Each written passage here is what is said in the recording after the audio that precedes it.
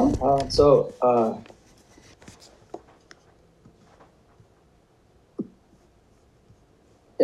let's just begin with the word of prayer. Heavenly Father, thank you again just for giving us another opportunity for us to sit before your word, and not just even individually, but collectively, that we may direct our thoughts and our eyes towards your Son.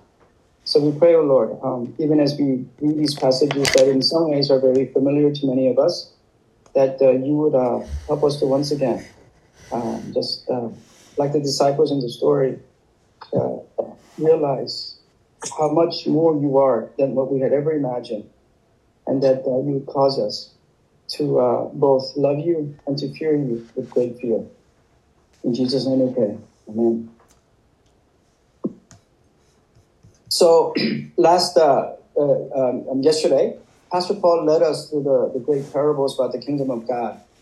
And as it is typical of Mark, he likes to show us that Jesus taught not just through parables or through teachings, but he also parallels his teaching with real-life actions, stories of people that together teach us who Jesus is. And in this case, I believe that in the next several stories illustrate what Jesus said about the kingdom of God, that the kingdom of God will start as like the smallest seed, but will grow almost imperceptibly without us even noticing. And so he gives us these several encounters in which we see the way that God will grow his kingdom is through person by person and step by step, helping each of us to confront our deepest fears and converting those fears into faith and allowing our faith to continue to grow. So with that, I'll read the next two stories. That day, when evening came, he said to his disciples, "Let us go over to the other side."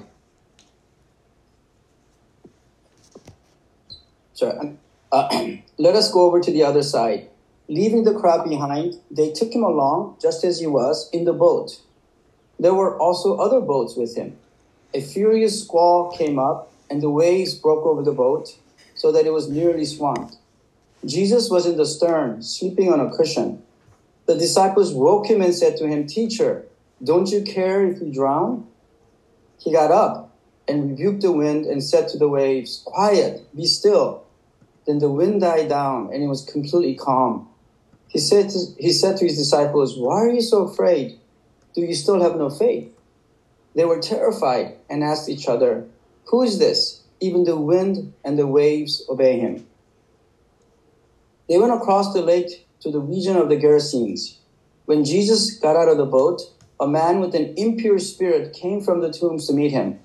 This man lived in the tombs, and no one could bind him anymore, not even with a chain.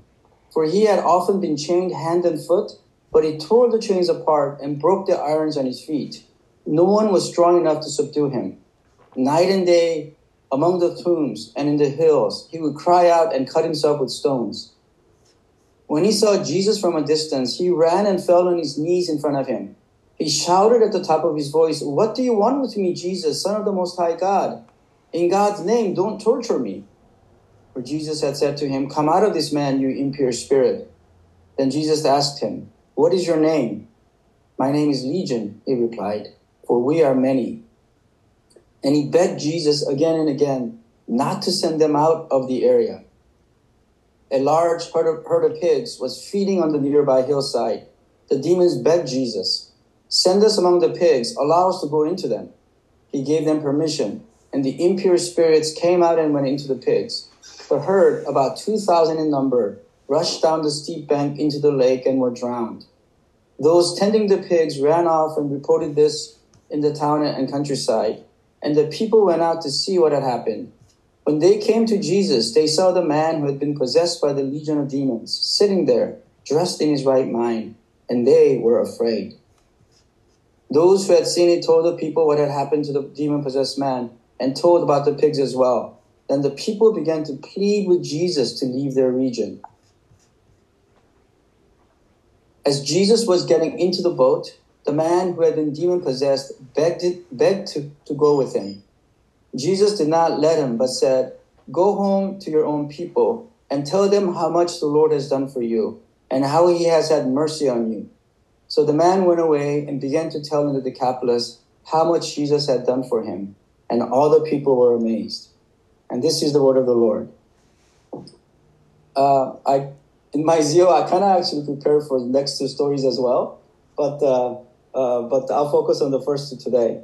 So the first thing that I like us to that I believe that Mark wants us to pay attention to is how the disciples encountered a very basic fear, a terrible fear of the seas, and how Jesus converts that fear into another type of fear that I quoted as great fear. So again, the background of the story. We know that the men who were with him many of them were expert fishermen who had fished in the Sea of Galilee for Peter and Andrew, John, and others. And so they knew how this small lake, because of its geography, could go from a very calm sea to violent storms in a moment. And so as they were crossing across the sea, that's what happens. And the question that the disciples asked Jesus after they wake him up, when he was asleep in the boat, is a very telling question. First of all, they address him as a teacher because that's been his role so far for them, that he's been teaching them. And so as a teacher, he says, "Don't you care if we drown?" And in the question, you could hear their desperation and almost their maybe a disappointment or maybe their doubts seeping in. Because that by Jesus sleeping in the boat, while they're desperately trying to get the boat across this violent storm, is the implication that maybe Jesus doesn't care for us. So they cry out, "Teacher, don't you care if we drown?" And Jesus gets up and he speaks into the wind, he rebukes it, and says to the waves, "Quiet, be still." Then the wind died down. And the sea became completely calm. Now the disciples, because they were expert fishermen, knew a lot about the sea, about the condition of the sea. It's conceivable that Jesus could have said, "Be quiet" to the wind, and then it could have just coincided with his speech that the wind just died down, because winds come up and die down suddenly. But what was amazing was that at the same time Jesus said quiet, he also said be still. And the violent storm, the movement of the waves that were going up and down, all of a sudden became completely calm. And they knew that doesn't happen naturally. Even after the wind dies down, the sea will continue to churn for a time until it reaches a level of stability. So when they encountered this, they rightly were terrified. Literally, it says they feared with great fear. And they were asking each other, "Who is this?" The question is very instructive, because not only as expert fishermen, but as students of the Bible, they must have known the story of Jonah. Another time when God stilled a raging sea all of a sudden. And in that story, it was the pagan sailors who knew nothing about Yahweh, the true God. When they experienced it, they ended up worshiping God because they realized that as they encountered this greatest fear that sailors have, that they encountered even a greater power. And in the same way here, it is these faithful Jewish people who recognize in the way that Jesus calmed the seas by sheer command of his voice, that they were encountering the divine, the Yahweh of the Old Testament, who created the world and who rules over the world. And that's why they asked, "Who is this?" And they were seized by a different kind of a fear, not just fear of nature, just fundamental elemental fear, but even a greater fear that captures us when we encounter and our eyes are slightly opened to see the glory and the power of God who created the universe. And so we see this conversion, how Jesus, by intentionally sleeping through and being quiet and letting the disciples get to this point of desperation, I mean, he could have steered them away, or he could have calmed the storm even before it arose. But he deliberately sleeps through in order to confront not only the disciples' fears of such things, but to increase their faith. That's why he says, "Why are you so afraid? Do you still have no faith?" We can't help but just relate this to our own situations. I think all of us know what it is to confront things that arouse deep fears for us. All of us know what it means to be desperate. And maybe some of us are in that situation right now. And when we're in such desperate situations, when we feel so powerless, we can't help but focus on the thing that is the problem that is causing us this fear. But God often allows those circumstances to happen in order for us to experience exactly what the disciples had to experience. That Jesus wasn't just a teacher, that Jesus wasn't just someone to turn to when we needed something, but that Jesus is God. And it is that great fear of God and reverence of his name and desire to obey him and faith in his great power to deliver us from all trials of life that became fundamental for these 12 disciples as they ventured out after Jesus' resurrection to spread his message against all kinds of fears, even to the point of death. And they, even when they faced Colosseum full of people who wanted them dead, surely they remembered this story. And more importantly, they remember Jesus Christ, who can calm those fears and await them, even past, beyond all their fears. In the second story, we see a kind of a completely different set of circumstances on the other side of the lake. It was this region of Gerasenes, which was, as we can tell because they were tending pig, a Gentile region. And we encounter not only the great fear of nature, but the great fears of the supernatural. When we see this person who was demon-possessed, I mean, we can't help but feel incredible sympathy because he was completely under the spell. He was under the power of these demons. And Jesus, again, through the power of his word and through his compassion, delivers this man from demonic possession.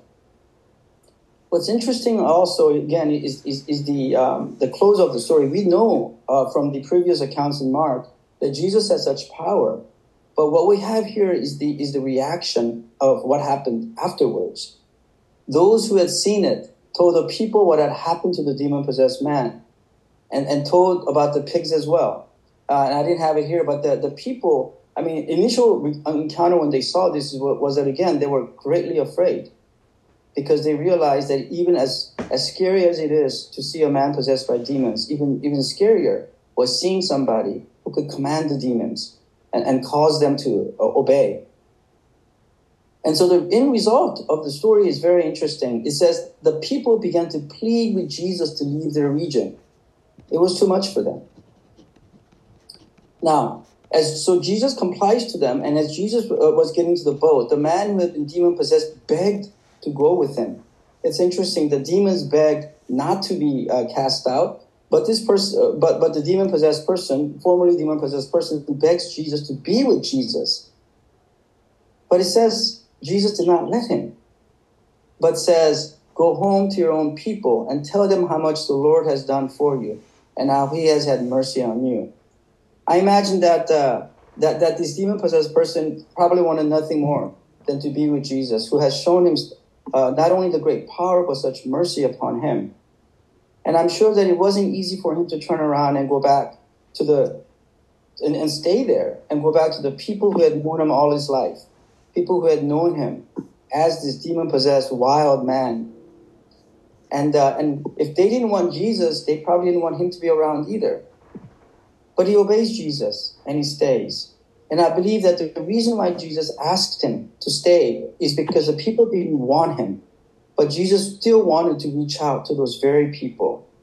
And so when he tells this person to stay, what he's doing is he's actually commissioning him to be his representative, to be his ambassador.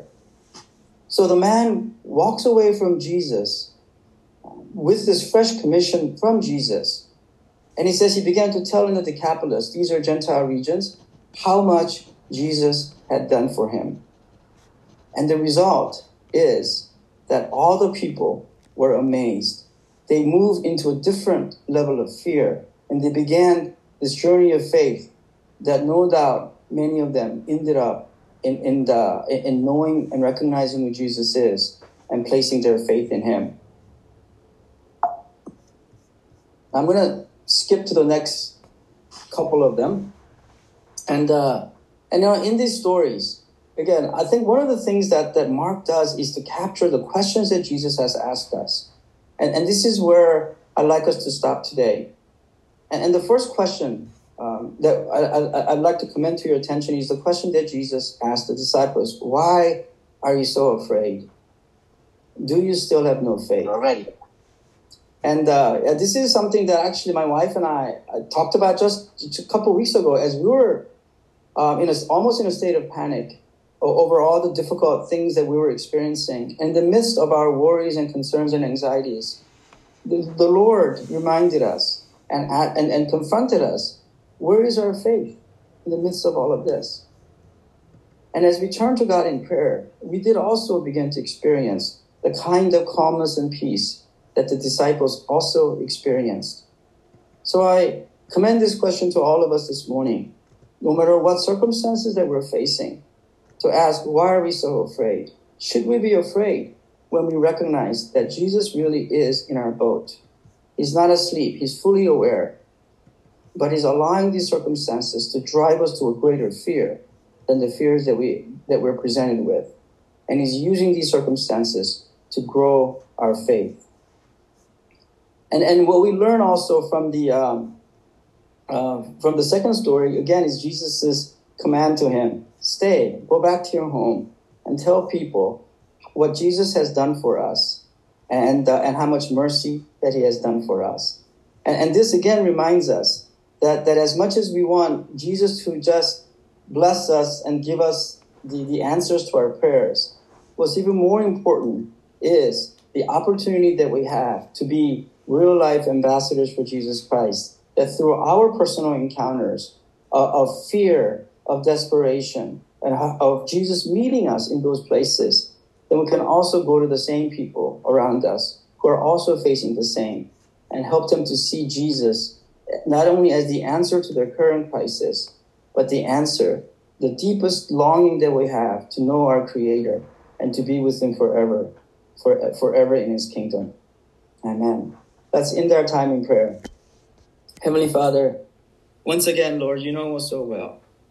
I feel like when you asked the disciples, where is your faith? It wasn't so much out of exasperation, but you did it with such tenderness and love towards them, knowing that we are people for whom faith is difficult and fears are great.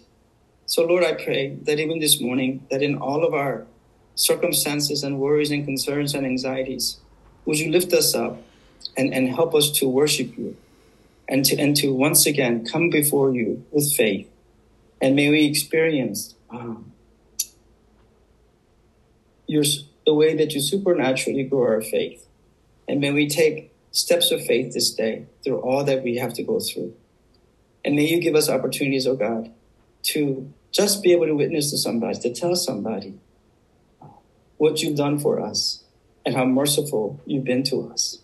May you give us that opportunity to be able to give a testimony and to share the blessings that you've given to us.